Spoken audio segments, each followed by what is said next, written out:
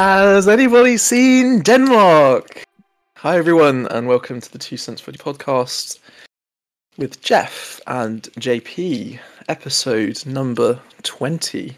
We are smashing through this Euro countdown.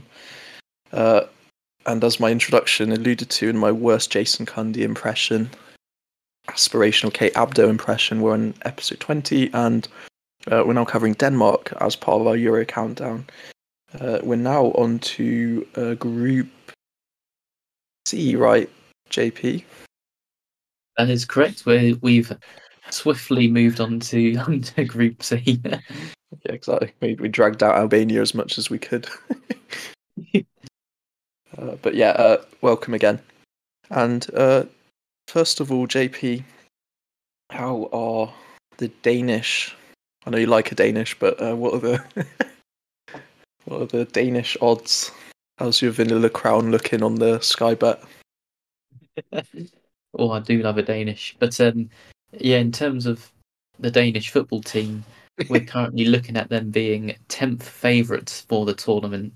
So actually similar to Croatia, which I guess, I don't know, it seems, I guess, roundabout right, maybe. But I was actually expecting them to be a little bit lower, considering in 2020 they were semi-finalists. But yeah, so I guess they've, they're one of those teams, aren't they? Really, Hit and miss, and a giant killer. Is my impression of them, JP. Do you perceive them to be a bit of a banana skin team? Yeah, definitely a banana skin team. They're one of those teams where they're not quite, top end, but they're not rubbish either. I feel like the way I would describe their group of players is probably robust. they're just, there are no frills, but robust in terms of the kind of caliber of player they have, and we'll get into their players, but yeah, I don't know why, but to me, robust is how I'm going to describe Denmark. How would you describe them, Jeff? So for the JP world, they're the Ryanair of football teams. They'll get you there, Yeah, but not in the most glamorous manner. Yeah, no frills, but they do the job. I should just see Erasmus Hoyland's face looking a bit glum. We'll get the job done, but not very fun. Not in a fun way. Yeah, I mean, his stats are quite impressive actually for Denmark. So he definitely gets the job done, I think, for them. For me, to answer the very really strong youth team, as we know, they really pushed England, in a strong way back in multiple tournaments, for that World Cup and the last Euros. Incredible caliber of players, especially in their defence. So I perceived them, since we're on the airline topic, they're probably a little bit more, not as less frills, but I think, yeah, good at set pieces. So I would say they're probably more like an EasyJet if we're doing the Porter's Five Forces of airlines again. Yeah, competitive strategies and all that. Strategic management, yeah.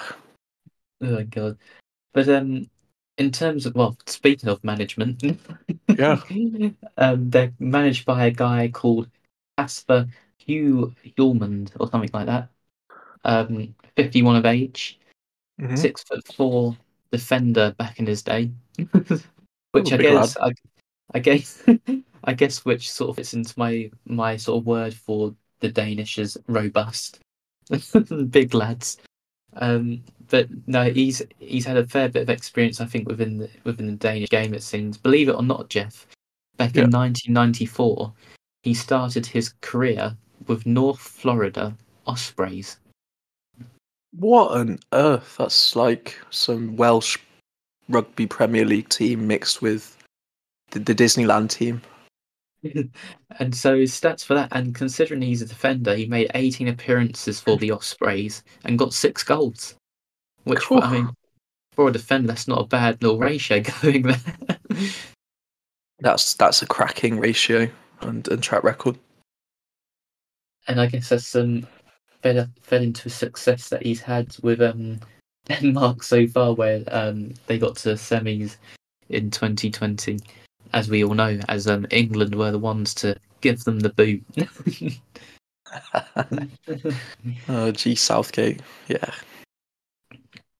Yeah, and as we all know, we've got a bit of a rematch of that game. But qualification-wise, guess it's no surprise that they did finish top of their group, but only just, Jeff. Both Denmark and Slovenia drew on 22 points, and I believe it must have been done on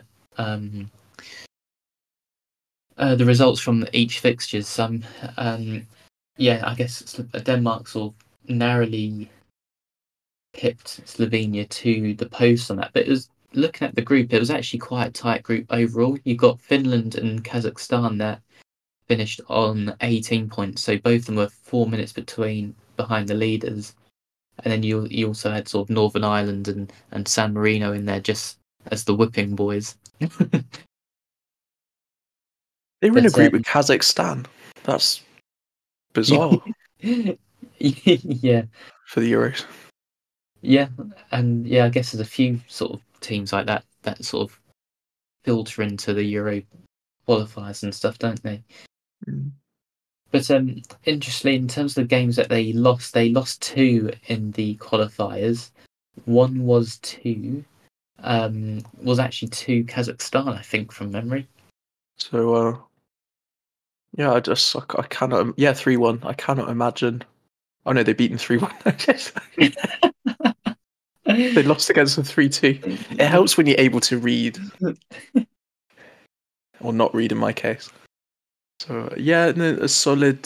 Just to sort of build on that, solid performance. But they scraped it, and some uncomfortable results and some wafer thin results. I think as part of their qualification. In fact, losing against Northern Ireland, for instance, back in November. Yeah, definitely, and especially when you got Northern Ireland down there, sort of way behind in terms of points. Yeah, that's probably a bit of a shock result, really, for them, isn't it? Exactly. So, well, yeah, they got Paddy McNaird.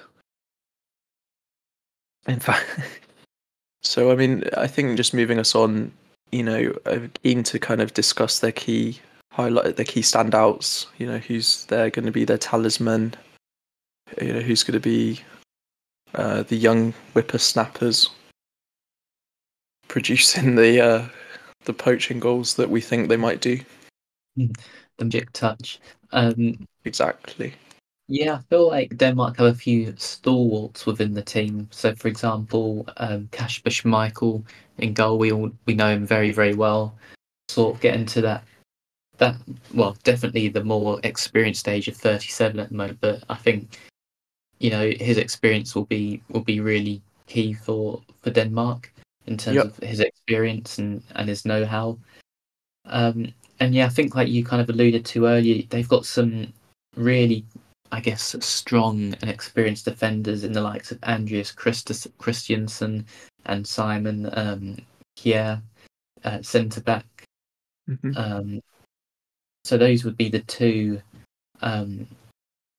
centre backs that sort of stand out for me. But you also got Anderson in there, who plays for Palace, and he sort of gets a lot of game time for the Danes as well. And I mean, Anderson tends to be one of the top performers, I think, for Palace as well. So that's not a bad few. A very organised defence. I think they have in the back line. Mm. And yeah, there's a lot of the names that are sort of familiar from when we sort of played them in the semi-finals. So we look at sort of the midfield, you've obviously got Christian Eriksen. He's sort of back in there doing his thing.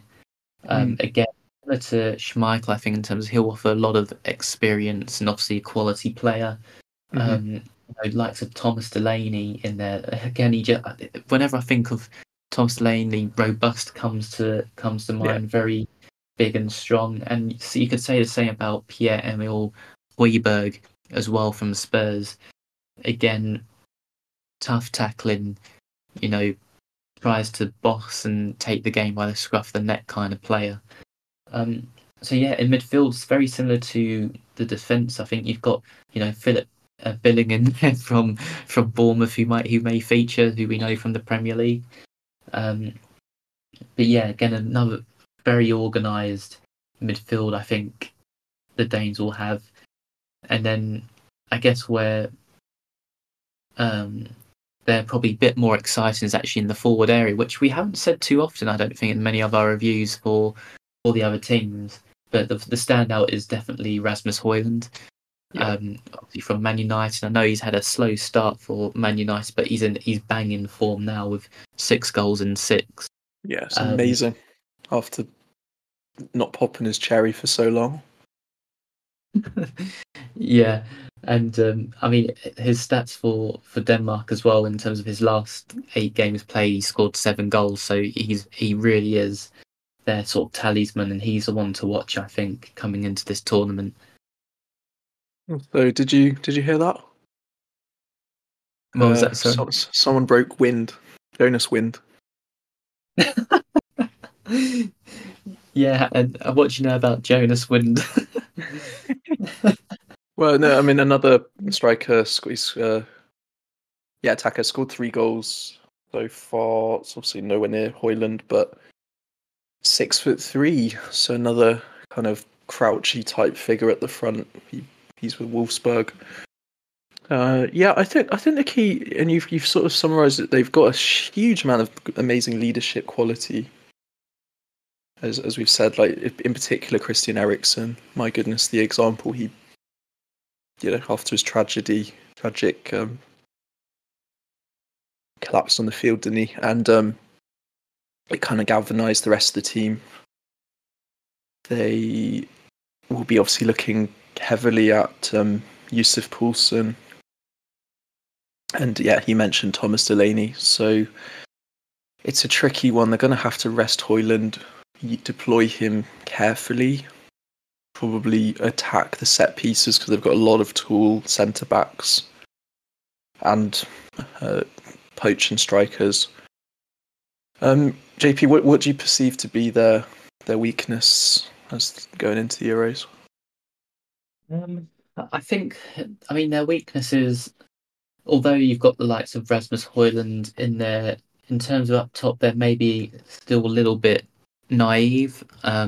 Whether he can do that in the big stage. I think one of the players that I remember sort of featuring and having quite a lot of expectation last time round was a guy called Mikkel Damsgaard, he's still only 23, but he moved to Brentford, and he's not really set the world alight for Brentford. I think he's played about 30 odd games for them now since 2022, and he hasn't scored any goals. So he's not quite lived up to the expectation at all. I mean, I know they were absolutely raving about him in 2020. So I think there's possibly a bit of naivety around sort of their attacking, I guess, force, although it's probably slightly better than a few teams that we've kind of mentioned. I mean, they're a tricky one to sort of pin down because they're not a team where I'd say they've got superstars. They're a team where they've got just very decent players and they can do a job. So I think defensively, although they're organised, I feel like they'll still be able to, like in terms of England, who we're in the same group, I feel like we'll have enough quality to break it down. So yeah, I think maybe they may struggle to be clinical in the big games is where I think they'll be weakness or weaker. Yeah, I see what you're saying. There's almost a naivete at the tournament level for who they're going to rely upon. And in fact, in the Euro qualifiers, as a side note, despite the fact we rave about Kasper Schmeichel, we love what he did, and you and John were sneaking off to the library watching Leicester City win the Premier League when you're meant to be studying, FYI. There was quite heavy lack of clean sheets for Denmark in the qualifying period. So Yeah, I don't know, it just suggests they're a bit porous, despite having a very people like Højbjerg and Christiansen and Schmeichel. You would expect a higher proportion of clean sheets and less goals scored against them. So I think, what was it saying in qualification? Yeah, they conceded 10. Most of that time it meant they had silly losses, for example, against Northern Ireland. So the impression is that they're going to be a bit porous, especially in the final third of each match and in that space in the park. But yeah, like you said, banana skin team, they could, or robust Ryanair team, as you said, and they could always be an upset. They're in for them, a very good group. Obviously not against England, but the rest of the group, you would, I'd probably jump to our next section where we think they're going to finish in the group and how far we think they could get through in the tournament. So I reckon second and quarter-final. So they'll make it a bit further on, but yeah, I don't think they'll reach the heights of last time, Final Four. JP, what do you reckon in terms of where they're going to finish? You know what? It's quite tough to say because, interestingly, Slovenia were in Denmark's group for the qualifications as well, which is quite bizarre. And they both finished on the same amount of points. So that's going to be quite an intriguing tie. And Serbia as well, I think, could be a tricky one for them as well. Oof. Where do I think they're going to finish? Because I think Denmark did beat them twice in qualification. And yeah, they beat them 2-1. So it's gonna. I'm gonna be different just to make the podcast interesting. I think they're gonna finish third. I think, and I know we'll sort of cover the other teams, but I think Slovenia could get their revenge on Denmark when it's most important. So I'm going to go for Denmark to finish third and not make it out the knockouts. Ooh. Or into the knockouts. You're going to be so welcomed in Man United, Leicester, Spurs, Brentford, Wolfsburg, and Barcelona. No, I mean, if I was going to put sort of money on it, I'd probably tend to agree with you in terms of, most likely they probably would finish second, I think. Fair enough. Yeah. Well, I just remember their set pieces, and again, they always seem to have a young star that shines in those tournaments, and it most likely would be Højlund this time round. Yeah. And it just you just think, could they get a 20-minute goal against England? And through a robust header on a corner, for example, free kick. England maybe get one back, and it's a total knife edge for the last 20 minutes. That's the kind of. It's our expectation, isn't it? It is. It is. Alrighty, so we think second and third, but if JP was putting money on it, second. What do you? Let us know what you think. Denmark, amazing team, but also a bit Ryanair-y. I mean, before we sign off, Jeff, who's the one player in that team in terms of when England play them? Who's the one player you're a bit wary of in terms of who would cause England the damage? Very difficult. Whenever I think of Maguire as being like like a. I'm trying to say a bad example, but like the split hole in the rigatoni or the cannelloni, and you've got water inside your filling. It's probably. I wouldn't actually fear Højlund, even though he's actually been very pointy around the box. Well, ironically, both Man United, aren't they? It's a really tricky one. Højbjerg is always a strong presence. Eriksen, leadership presence. This is really tough. I think maybe someone like Christensen, actually. Yeah, I probably would say him because I would expect him to try and poach off a corner. He's really solid and was for Chelsea as Barcelona at the set pieces, defending the set pieces, and he has this domineering presence.